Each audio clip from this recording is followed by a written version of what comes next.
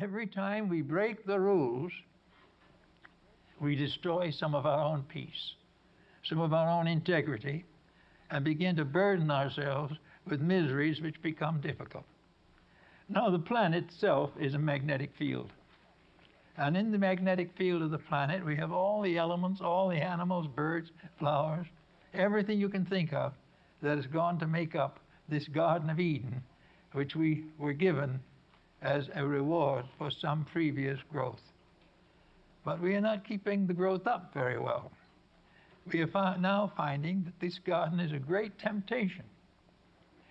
This garden is rich, and we might as well get rich off of it.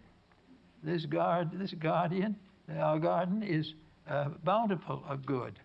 We might as well make advantage of every part of it.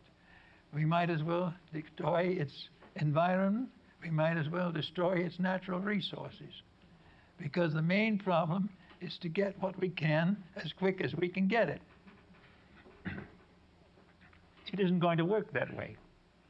Not because there's a deity to say you can't do it, but the moment we begin to misuse resources, these resources of themselves turn on us.